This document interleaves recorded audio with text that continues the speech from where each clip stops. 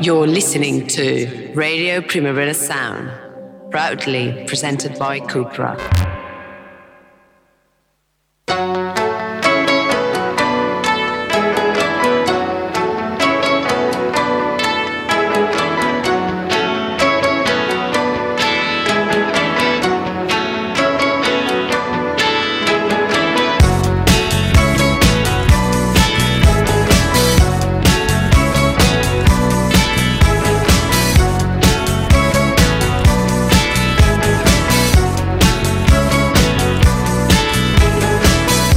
Welcome to the Weekly Review's Daily Edition Radio Formula. On this Monday episode, we have a very special guest coming in shortly to tell us all about Cyclamen, her formidable new album released on the prestigious Verve Records Forecast label.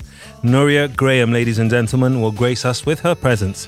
To warm things up for her arrival, let's listen to some of the latest releases that have caught our attention, shall we? Joining us too, here at the table, is my co-host on the Weekly Review, Ben Cardew. Hello. How's it going, man? It's all right. It's a cold Monday. I know, it's scary cold, as George Costanza would say. Well, let's start with some legends. Yo La Tengo have a new album on the way. Here's a taste. This is Fallout.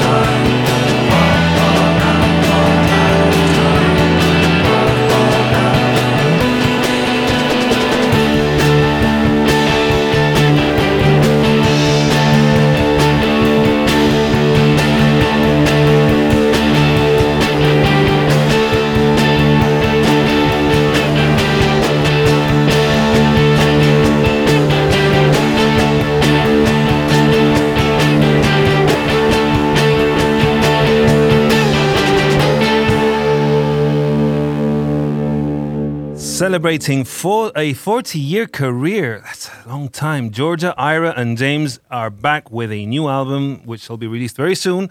I presume on Matador, as they have been releasing for 30 years on that label, trusted. This Stupid World is the title of that album. They've been around so long. We've been talking about this recently, isn't it? Staying power. We love it. Yeah, longevity. And they're also Primavera favorites. They've played the festival, I don't know, countless times. And it's a band that you will never regret going to watch. Even though you can get that at a festival, or even if they're in town, it's like, yeah, but I've seen them, I don't know, 5 times in my life. But it's like, it doesn't matter. It's a shame when there are certain bands that people feel that, oh yeah, once you've seen them once or twice, then they're not really going to surprise you. And it's like, I think Yo La Tengo are almost like going to watch jazz musicians, in the sense of it's always going to be a little bit different. They'll always play numbers that you know, but I don't know. We just often just appreciate bands more when they split up, don't they? And then die. God. No, but it's like The Fall I was thinking of, like they were around for the best part of 50 years, and it was always like, oh, The Fall are playing, yeah, but they'll be around again sometime again next year. And now it's like, oh, wow, I should have gone and seen The Fall a bit more, Yeah. And I hope Yo La Tengo have very, very, very long and happy and fruitful lives. But yeah, go and see them while you can. That's what I'm saying. Because they won't let you down. I think like I had a big Yo La Tengo phase in the mid-2000s. And I can't quite work out why it was, but for some reason I just suddenly really got into them. Same with me, and I think it coincided with I Can Hear the Heart Beating as one, and it was followed by that wonderful, gorgeous album that had that beautiful cover by that artist. Hang on, I'm typing here. And then the Nothing Turned Itself Inside Out. That was it, and it also had that lovely mixture of really soft nocturnal songs, but then they'd have like a bit of guitar fuzz and upbeat stuff. That was like one of their sort of, I don't know, peak phases, because they had a bit of a crossover moment into the, not mainstream, but the Sugar Cube was popular on American MTV, so they were in that kind of college radio era. And that was end of the 90s. That was between 1997 and 2000. That was a hell of a run. And then they just never looked back. They've never like gone back to playing smaller venues or anything. They've just kept sweetly in that mid-level of always playing mid-level, mid-sized kind of venues all over the world. They've got a strong following in Japan. They've got a proper following in Europe. They can play anywhere in the world, and people know what they're going to get. I like to think they're very happy. That kind of makes me happy. Think of them. I was into I Am Not Afraid of You and I Will Beat Your Ass. Yes. That's the best title. I mean, some of their album titles, This Stupid World is the new one, but I Am Not Afraid of You and I Will Beat Your Ass. I mean, come on. And they can't be a more peaceful kind of band. They're the least kind of expected trio of individuals that you'd imagine in a physical scrap. And also, husband and wife dynamics in a band, imagine what it must be like for James, who, even though I only realized today that he was the 15th bass player that Yo La Tengo hired as a hired hand, but he's been with them for 30 years now. They settled on him, but they were really searching in that first phase of the band and stuff. I mean, 15, going through 15 bass players. It must be a fascinating dynamic within that band. That's the kind of, we need this like behind the scenes tour footage of Yo La Tengo to find out what it is like. How does, because James McNew, he's even called McNew, poor man. Like, he must always perpetually feel like the new person. Even though he's been there 15 years or whatever, like, hey guys, I've been here 15 years. It's like, no, more than 15 years, but it's since 1992. Yes, yeah. Good God. Hey guys, can we do something new with the bass? No, sorry, you're the new. We've been here since 1984. You're the new guy. Come on. I really want to catch up on their biography, which was released in 2012. I bet it's got lots of an interesting view of what life was like touring when an indie band was properly indie, you know, and DIY, and there were like little circuits all across the nation of the United States. Anyway, moving on now to another recent release. Today we're keeping things in a folkier kind of, well, I don't know, not folkier, but we're definitely going to be playing a little bit of country, but not just because Nuria Graham is coming in, and we always associate her as an artist who is kind of, you think of her as a folk artist, but that sounds a bit reductive. I think if you haven't had a chance, if you listen to her new album, you'll realize that she's opening her sonic palette way beyond the folk tag. But anyway, keeping things a little bit folky, in fact, country. We're playing a little bit of alt country today on the Weekly Review. This is a recent new band that I've just discovered from Asheville. They're called Wednesday.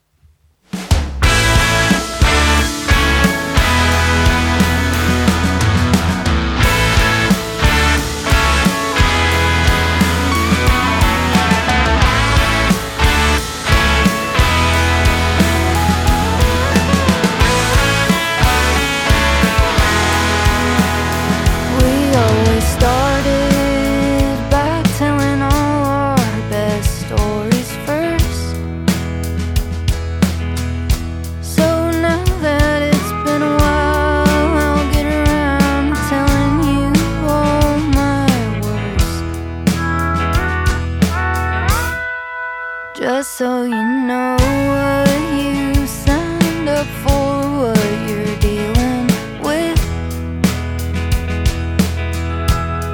Just so you know what you've been chosen to deserve. I'm the girl that you've chosen to deserve.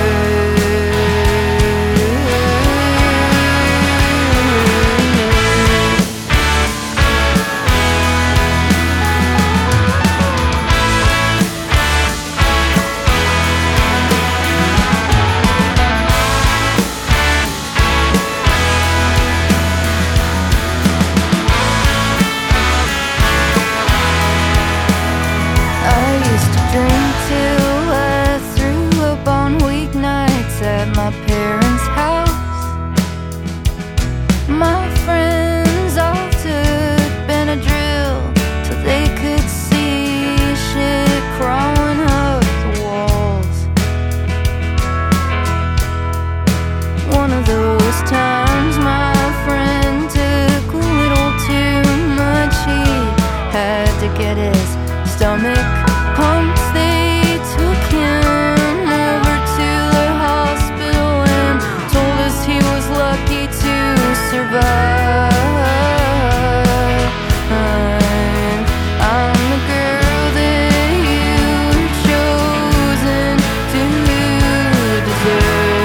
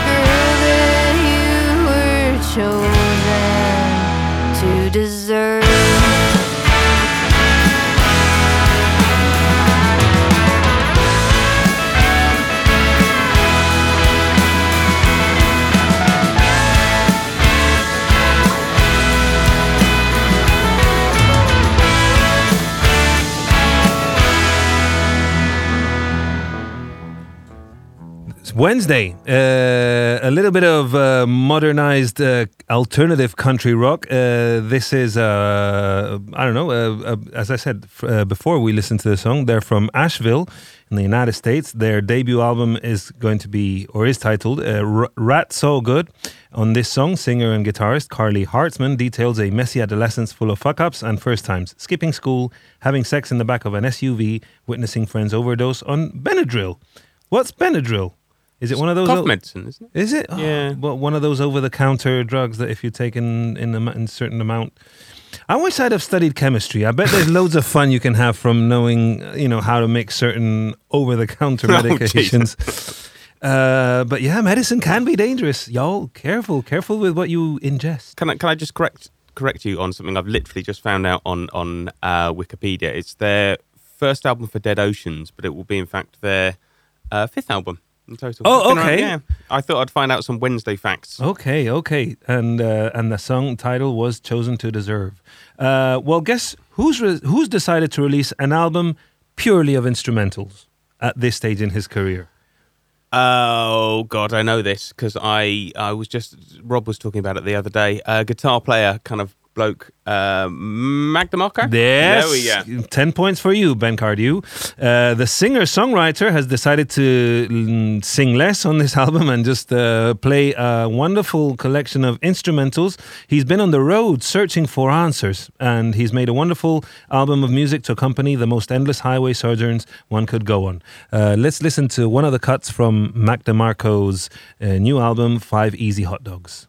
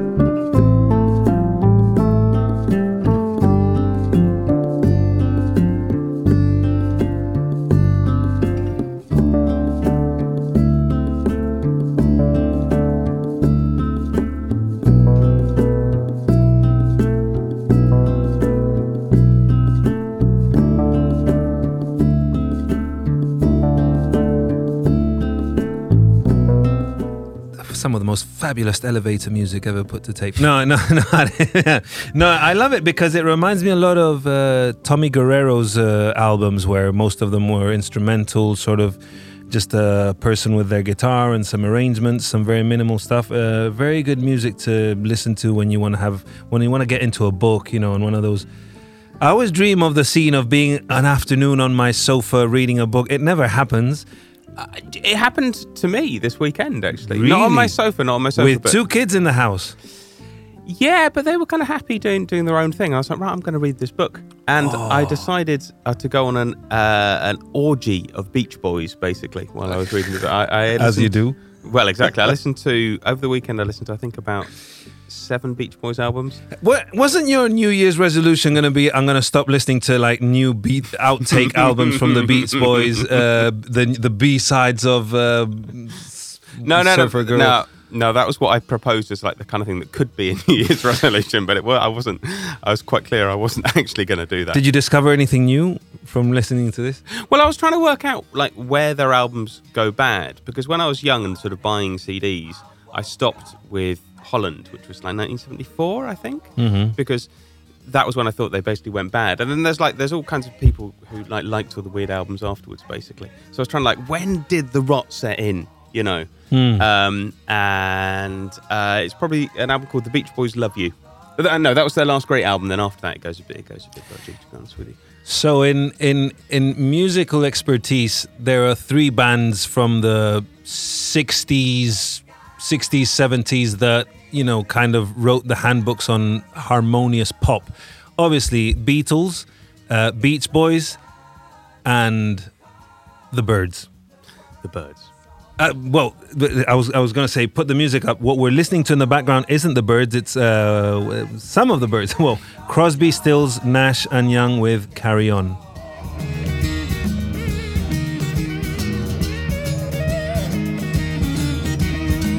The fortunes of fables are able now witness the quickness with which we to sing the blues. You got to live the dues,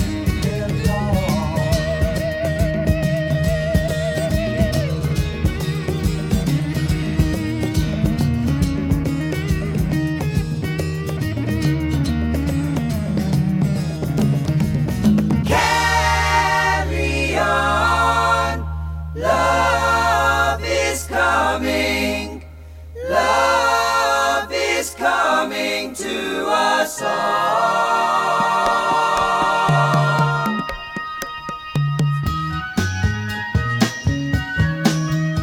David Crosby of Crosby, Stills, Nash and Young and the Byrds sadly passed away last week. This is a little nod to him. We say goodbye to one fabulous singer, songwriter, one of the most cherished voices of Americana, of North American music. It's a shame, but yeah, what a life, and what a legacy, what a voice. And I think we now have the artist that we are so very eager to interview. She's in the building. Nuria Graham is about to enter Studio One here at RPS.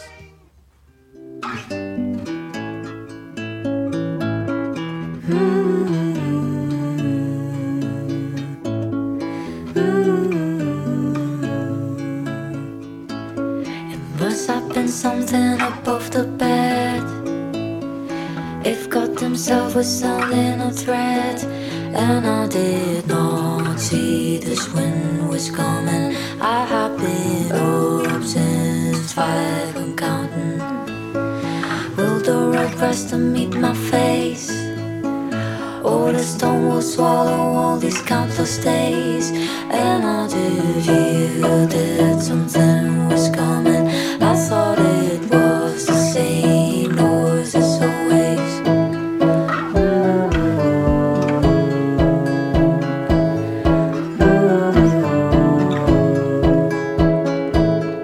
God, there's been some kind of mistake.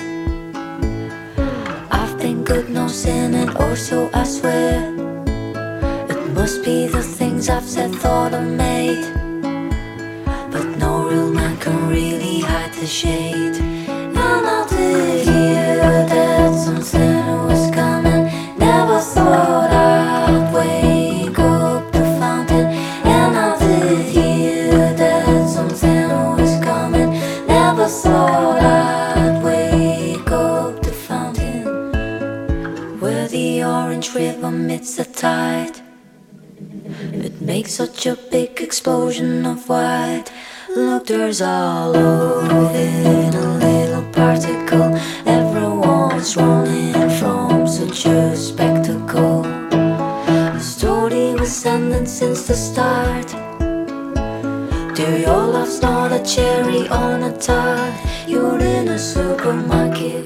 Ladies and gentlemen, here she is with us. Nuria Graham is in the room to present this wonderful new album, Cyclamen, that has been released on one of the most prestigious record labels ever to exist, Verve Records Forecast.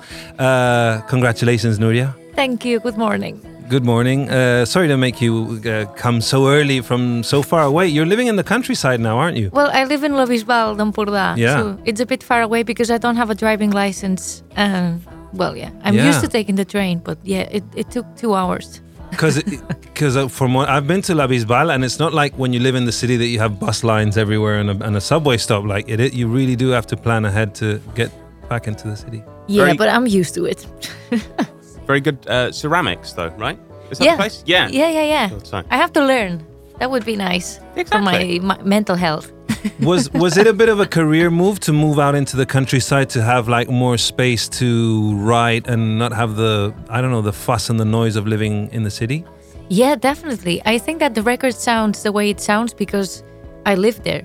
Because it's the first time I had some space to have a real piano in my living room, that I had some silence. I didn't do a lot of social life also, so I think that's basically why the record sounds like this. Yeah. Because I live in La Bisbal. Yeah. And did boredom in any way, was boredom nourishing? Yeah. I really like getting bored. I'm not afraid of boredom because I'm an only child, and when I was a child, I was bored all the time. But I used my time to do crazy stuff. So I think that now I've been trying to connect with this inner child and with all of the hours in the afternoon without doing anything. And yeah, things have come out of this. Things in general. I was actually really, really glad to get you here on today because it feels like the album's released on Friday. It feels like this is, well, obviously Friday would have been the big kind of party, but this is kind of the Monday release party, we think. Well, yeah. The business side of releasing an album, coming and doing promotional work and gearing up to, I imagine there's a tour being planned on the back of this. Yeah. We have a lot of dates now. Well, we have 2 dates in Barcelona, Madrid, and then we're going back to the States. Yeah. But yeah, I don't mind doing the promotion because normally I feel like I'm a bit lazy, but now I'm not. I have the energy. I guess that it's because I'm happy because the record has finally come out. So I don't mind talking about the record now. Yeah. Can I ask about the United States? Because I was there when you played Primavera LA. And you had loads and loads of Arctic Monkeys fans down the front who really, really enjoyed it. How did you feel? They were very nice. They really were. They were really into it. And the situation was very stressful, I have to say. I nearly had a panic attack when the show ended because we didn't have any time to do the sound check, and I was going with the harp player, and it was very windy, and well, it was very messy. But the show was. Well, we did the show. It wasn't great, I think. But people were so nice that it was... they saved the situation. So I totally disagree. I thought it worked really, really well. And I thought they were really into that. There was one song I think you had to restart. Yeah. And everyone was there like, yeah, come on. And it was really, really nice to see. Like, they're very nice people. And it was a great show. Yeah, very nice people indeed. Like, this was the first show. And then we did, I don't know, it was 5 shows or 6 shows more. And I noticed that people are very nice there. I don't know, like very connected, even if they don't know you, because most of the people didn't know us. Uh-huh. But they were like they were silent in the shows, which was surprising because we're not used to this. Yeah. And yeah, they were very nice. I actually feel like the album is quite LA in a way. And I don't quite know how to... Because it reminds me a bit of Astral Weeks, I think I've said before. So quite, I don't know. Is that nonsense or... Well... this was my first time in LA, so I definitely wasn't influenced by LA. But when I was there, and especially because I listened to a lot of music that is from, I guess that there's a big thing going on now in LA. A lot of musicians that I like Blake Mills or Madison Cunningham, or I don't know, a lot of interesting stuff is happening there. So I guess that I was influenced by a lot of music happening there. Mm-hmm. And there's that whole Laurel Canyon thing that we idealize from reading the music press. I don't know if you're aware of how in the 70s there was like an incredible movement of lots of artists like, was it Joni Mitchell? Joni Mitchell, yeah. And I don't know, just a whole bunch of Neil those artists Young, and they were hanging out constantly at each other's houses in the hills, and they were all successful, or a lot of them were successful. And so they had time to just play music and smoke and... La Bisbal as the new Laurel Canyon. Well, This is what I hear. I heard that La Bisbal, there's like you're hanging out with a crew of very creative people. There's the people from Beano who have been doing lots. Who you sang on one of their, wasn't it? Yeah. Marcus from Beano's my boyfriend, and we live together there. So and there's like a space, isn't there, where you all rehearse, and if someone needs a vocal or no, is this there's a studio there with Amelia and Malkus and a lot of Aleix Bou, who was my drummer before. He lives there too. So, well, there's a lot of musicians, and it's a very little town regarding, like, I don't know. There's normally, because I'm from Big, actually, and it's a very musical place too. Like, Vic? It's very big, yeah. I didn't know Vic was. I always think about it for charcuteria, you know. Well, yeah, a lot of fuet. But no, there's a lot of music because there's the Mercat de Música Viva, the Jazz Cava, which is a very famous venue. Yeah. And I've spent a lot of hours in this bar. Yeah. But this is what I mean. Like, aren't Mainline Magic Orchestra also from Bisbal? Yeah, they're from Torroella, next to Bisbal. Yeah. Yeah. We're all from around there. Yeah. So there's this really curious mix of different types of artists, different styles and stuff, and all of a sudden it's like, being on hand to collaborate and create new music. Can I ask something very practical? What is it like bringing a harp on tour? I would imagine it's an absolute nightmare. It's not practical at all. No. Because does it detune easily like a piano? Well, it's not. The tuning is not the biggest problem. It's because you cannot travel around with the harp, first of all, because traveling around with the guitar is not practical. Imagine a harp. Yeah. But yeah, if you're playing outside, for example, in a festival, like the other day, and you go without a sound engineer, and you're just, you're left there with a lot of problems, especially if it's windy. But yeah, I don't make a lot of practical decisions in my life, but but it doesn't matter, because when I was, making the record, I didn't think about how I was going to play it live, and then I was like, oh, how the fuck am I gonna do this? But yeah, the harp is a really important thing in the live show now. Maybe there's some shows that we can go. I did like the tour in Europe. We went without the harp. But yeah, when we can afford it, it's nice for the harp to be here. Yeah. But so let's talk about the international signing. Even though obviously your album has come out here on Primavera labels, you've signed a deal with Verve International Forecast. Did that kind of put a bit of extra pressure on you to deliver something that was at the height of whatever, a label that has put out music by Ella Fitzgerald, Billie Holiday, all these iconic singers and musicians? Did that kind of make you think, what, I want to make life a little bit more complicated for me this time around? Well, it was for me it was a long process, because when this happened, it was when Marjorie came out 3 years ago now. And for some reason, it wasn't planned. We didn't send the record there. It was just because something happened in a dinner and somebody put the music and someone listened to the song and they sent it. I don't know how it happened. One morning I woke up and there was interest from the label, and I was like, oh shit, what am I going to do now? And yeah, it did put a lot of pressure. Well, I put a lot of pressure on myself. And then I was kind of in a rush to do something. And I remember I did some demos and we sent it to them, and they were like, well, we're not interested now. So yeah, this happened. And that was a lovely place for music industry, isn't it? Yeah, well, it didn't. That was 2 years ago. No, 1 year and a half. But this was very important because the process and the record exists because all of this, because I knew that it was a very difficult thing for me to happen. The possibility was there, but it was also very far away, and I got very stressed, and I was thinking maybe I should do a record with a great producer, spend a lot of money, or just, try to do the greatest album ever. Mm-hmm. And then I thought, fuck it. I'm gonna do the most risky thing to do, because I've never produced a record by myself. I recorded it at home, and I was like, well, if they like it this way, it's because, well, this is completely Nuria. This is me. And yeah, then the record, I was thinking that maybe it was a record for Verve when I was doing it. So I'm not normally a very ambitious person, but I think this time I was a bit. And yeah, it worked. So yeah.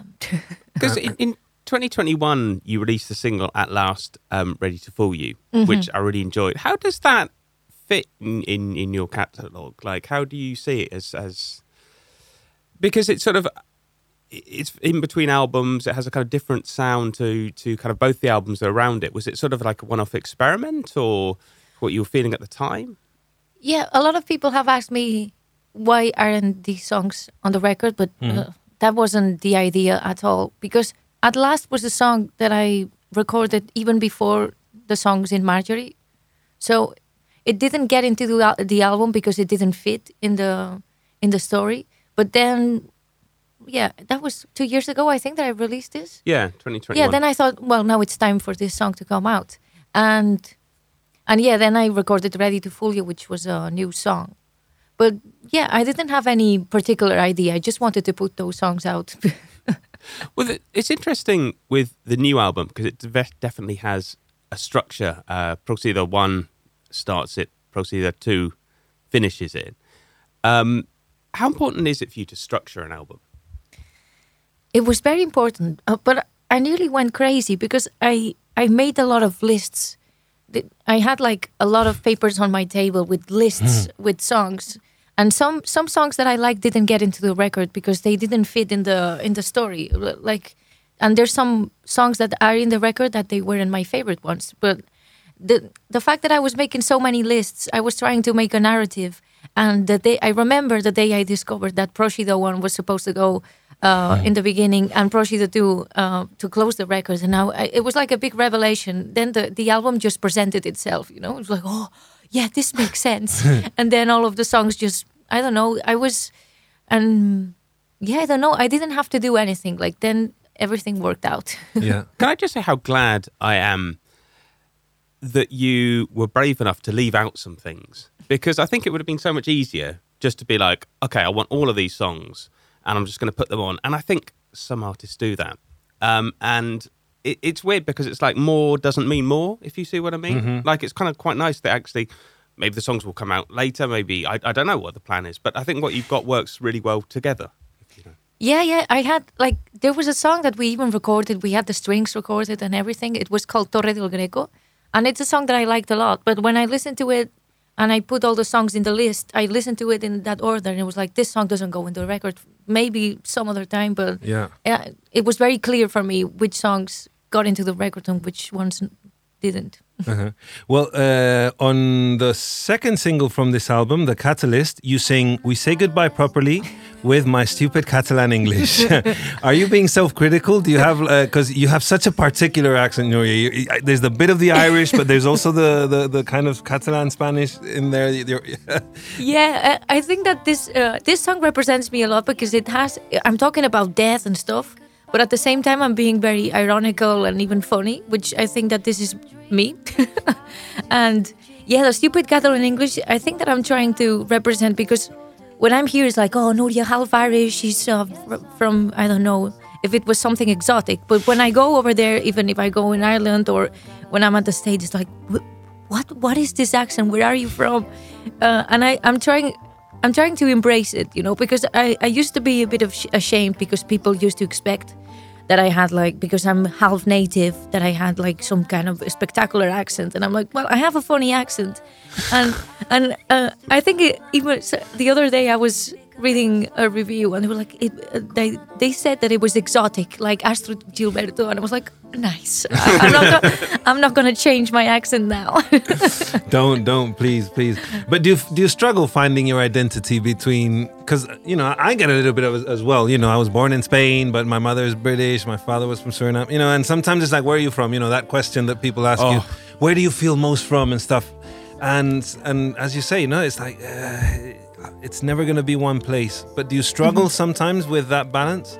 Yeah, sometimes. Well, maybe now not as much. And I think that the reason why I write in English and I feel like there's another Núria, like the Núria that I could have been maybe if I was born in, I don't know, in Ireland or whatever. But when I write when I'm doing some melodies, the lyrics come to me in English. But the funny thing is, I don't have as much as vocabulary as I would in, I don't know, in Spanish or in Catalan. But I think that I synthesize my feelings or what I think in English in a different way. I have like it's like another Núria. And it has this acid humor. I don't know, it's like another part of me. And I can only be this Núria when I'm talking in English. So this is the reason I write in this language. Because it has like, I don't know, another personality. I find sometimes that people, and maybe this is partly my own experience, that you can almost be more honest in a language that isn't your first language, if you see what I mean. Or, I mean, I'm not saying English isn't your first language, but like maybe if you speak Catalan more, then when you switch to English, it feels, you can just sort of be more honest. I find that myself when I'm speaking languages. I don't know. Does that? Yeah, I feel exactly like you say, because if I try to write in Catalan, whatever, if I'm writing music or just writing in general, I feel like, I don't know, I know this language too much, and with it, when I'm talking in English, I feel like I can say things that I wouldn't say. Maybe because I'm too shy when I say it in Catalan, and when I say it in English, I have no... Yeah. Yeah, I don't know. There's no filter. I don't know. That's why ABBA lyrics are so good, I think. Yeah. We mentioned Van Morrison vibes earlier. I mean, and obviously there's a lot of wind instruments present on Cyclamen. But on Birdman, the song Birdman, I'm getting a very strong Blackbird vibe. Yeah, a lot of people have said that to me, and I wasn't conscious. But yeah, it's definitely there. The melody is very similar.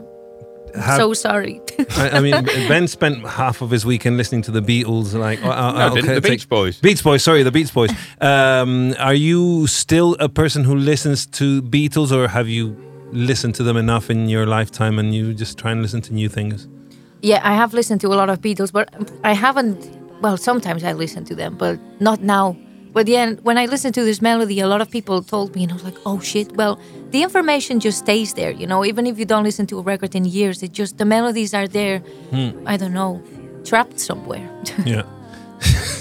Hopefully you won't get a letter from like Apple Records or whatever. Well, that would be amazing. That would be like a good sign. Yeah.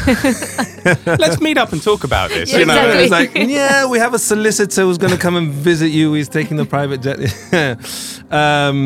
Which was the hardest song for you to finish of Cyclamen? One that was like, I just can't find the hook, or you were rearranging things. I don't know. Does that happen to you? It does happen, but the most difficult ones to make are the ones that are not in the records, I think. Most of the songs, I'm trying to think, because for example, the ones like Catalyst or the other ones, they came out very fast and very easily. Mm-hmm. But for example, Yes, It's Me, the Goldfish. Yeah. It was hard to finish, but not because it was hard at the moment, because it's a song that it's 5 or 6 years old. But I never finished it because it didn't go anywhere. I don't know. And then when Marcus was playing a beat, and then the idea came to me with the chords, and I finished the lyrics very quickly. But it took 6 years to finish this song. Imagine. That's one of my favourite songs on the record. Yeah. And I like it because it feels to me like it has the touch of humour you were talking about. What is it about exactly? Is it about sort of... I've heard someone say it was about being in the public eye and feeling like in the Goldfish Bowl, or... Yeah, I don't really know what is it about.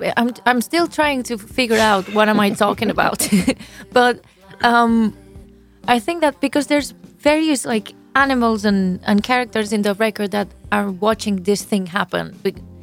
This thing happening, it's supposed to be the volcano exploding, but it could be something else. I think that's more in a universal way of, you know, everything that has been going on for the last years, and my feeling of being at home, just kind of observing and being happy in the fishbowl. I felt a bit like this goldfish trapped, but also happy to be trapped in this place. Mm-hmm. But yeah, I played with the concept that the fishbowl was also like, you know, the witches. How do you say the cauldron? Yeah. Witch's cauldron. No, yeah. El caldero de la bruja. No, la bola de... Oh, the crystal ball. Yeah, The crystal, yeah. yeah, exactly. Yeah, I felt like it was a crystal ball also when you see the future, and this goldfish is trapped inside this thing, and he sees the future. Wow. And I think the song is about this, but I'm not sure. Oh, it's a gorgeous song. I've got this on repeat as well. We're almost running out of time. We asked you for a selection of 3 songs to play here on the weekly, or listen to a bit of songs that may or may not have something to do with the inspiration or music that you've been listening to while you were making Cyclamen. Let's start with the song Just Wrong from Pino Palladino and Blake Mills.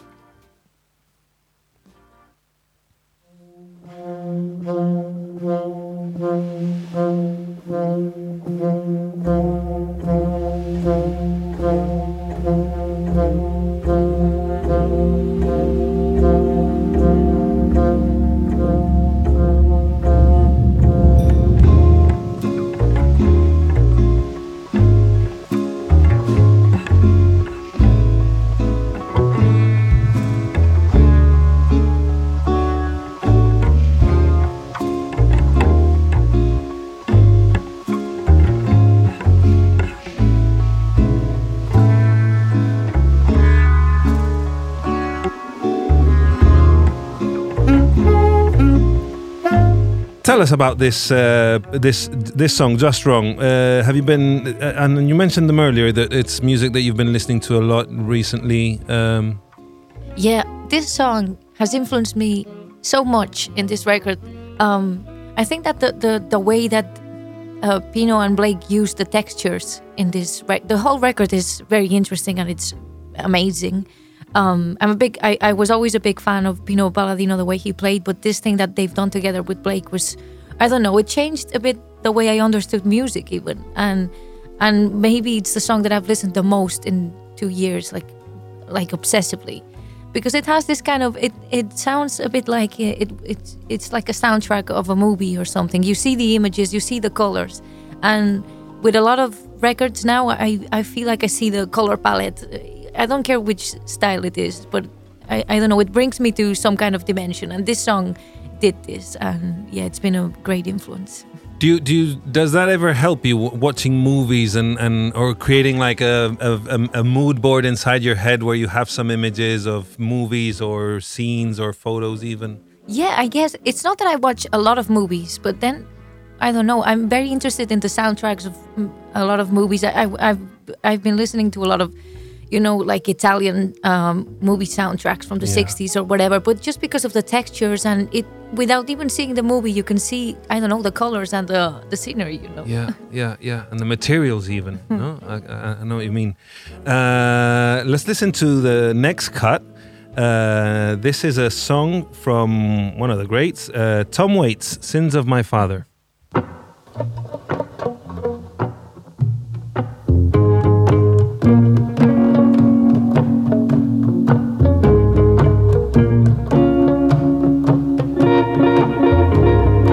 God said, don't give me your tin horn prayers. Don't buy roses off the street down there. Took it all and took. What's your first memory of hearing Tom Waits for the first time? I was very young because my parents were kind of fans of Tom Waits. But it brings me back. My father used to have a friend in Ireland, and he had a band that sounded just like Tom Waits. And I remember this, I don't know, the sound brings me back to childhood memories. But I think it was my mom, she gave me a vinyl. It was, I think it was Frank's Wild Years, which is it's not this record, but it's a very weird record. And when I went on my first flat in Barcelona, I used to listen to this record obsessively because it was, I don't know, so weird. Did the music your parents listened to, influence you a lot? In some way, yeah, of course. Yes, because even like my mother was a big fan of Björk, for example. We had the cassette of Debut, which, I don't know, everything has been an influence because I remember all of the songs perfectly because, well, when you're young, you have this big memory, you know. And you played tapes from front to back on the car, or, you know, remember that you would remember the order and you know that, oh, after this one comes Crying, and yeah. Something that has been lost with streaming. Definitely. Shall we play the next song? The last one that you brought in? This is a song. Plastic Palace People from Scott Walker.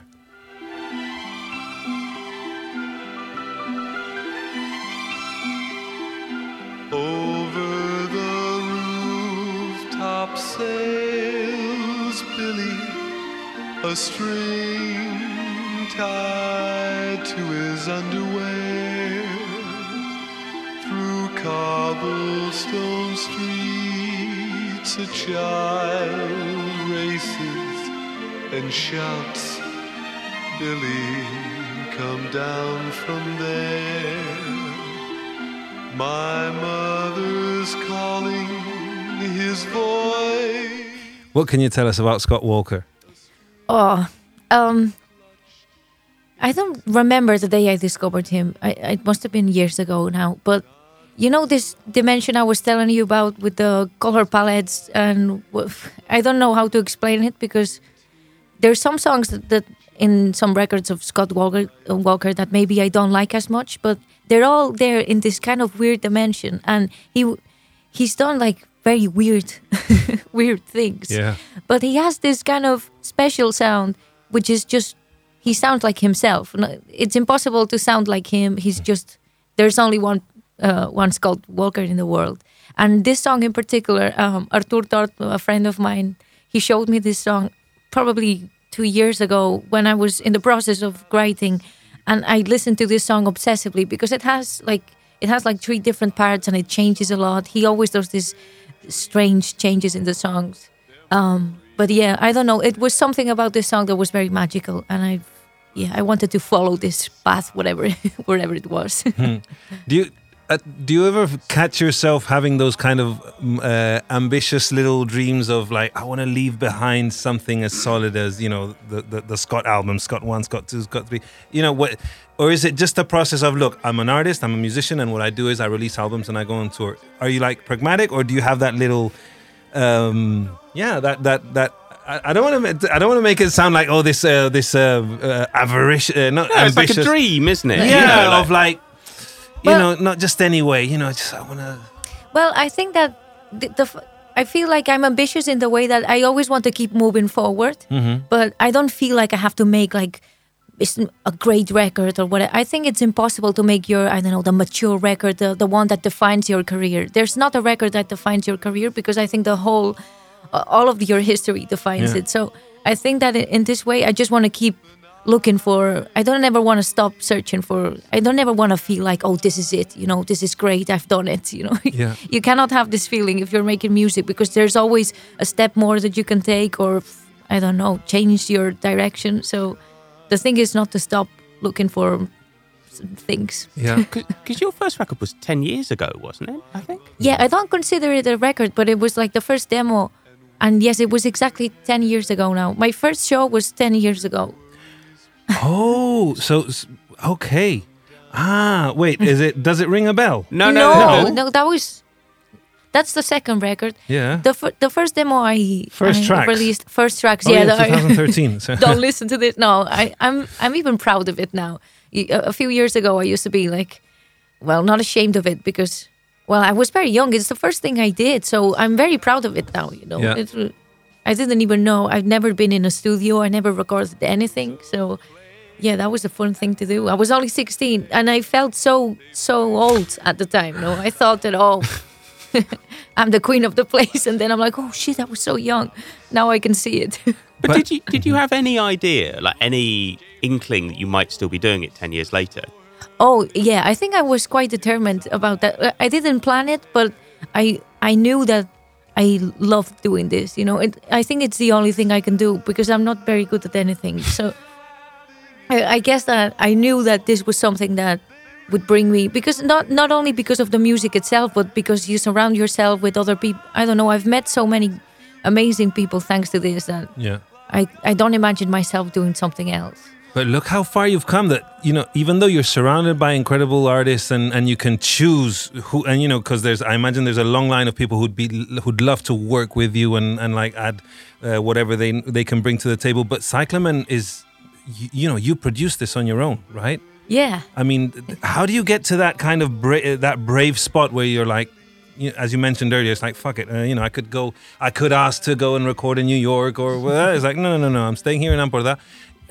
Weren't there moments of like incredible fear of, damn it, you know, if I fuck up, this is me on my own, you know, I don't have anything to fall back on. Yeah, well, I was very insecure, but I think that everything takes time, you know. I didn't decide to produce myself many years ago because it wasn't the moment, you know. I think that working with people I am who I am because I've worked with the people I've worked with, you know. You don't do things on your own, never. Even if you produce yourself, you always need to be surrounded by the, you know, the correct people to do this. But yeah, the decision just came out because there was like even a physical need that I needed to prove that it was possible. And I feel like it has like a bit of a first record energy because of this. And I don't want to stop having this feeling of first record energy because, well, the fact that you're not an expert when you're doing something and you're like, you're kind of scared, but also this is what makes it like a game. You're playing with the unknown. And that was the interesting thing to do because I produced it. Mm-hmm. Well, congratulations, Nuria. It really is an accomplishment. I mean, I think you're entering what we like to call a kind of an imperial phase. Marjorie was like 5-star. This is another 5-star. It's just a hell of a run. Where would you go next? Do you feel like repeating the process of producing it all on your own, or it's like, okay, I've done that. Now I'd like to do an incredibly collaborative kind of phase? I'm not sure, but the thing I'm feeling these days is thanks to this record, and now I'm playing with a new band with new musicians that are bringing a lot of magic to the songs, and now I feel like I need to use this magic to make something new. So probably I'm not going to do the same process, that's for sure, because I've already done this. So the next one is going to be made in a different way, but I'm still not sure how. Well, it'll be no doubt be top class. And there's live dates coming up: Madrid, Barcelona, Villafranca. Yes. Del Penedès. Yeah. Oh, yes. The Castellers. They always win. Villafranca. Yeah, the best ones. Yeah, they're the best. They're the ones who reach like almost 12 levels of height. It's incredible. No, isn't there another place? The place where they invented calçots. They're big on castells as well. Well, it's usually Villafranca del Penedès. Anyway. And then North America and London and Europe and all kinds of places. I know. Yeah. You're now part of the world, Nuria. Well, you've always been a part of the world, but now we have to share you with the rest of the world. So thank you so much for coming in on this Monday morning. Congratulations on Cyclamen. Cyclamen or Cyclamen? It's cyclamen, I think, or cyclamen. I remember once I said it in English, but I pronounced it so badly. I said trickleman. And this was to Blake Mills, and he said sick woman, and he understood sick woman instead of cyclamen. So imagine. It's your album. You can call it what you like. If you want to call it like mumble, then exactly. There you go. It's up to you. Exactly. Well, congratulations, Nuria. Thank you. Thank you for inviting me.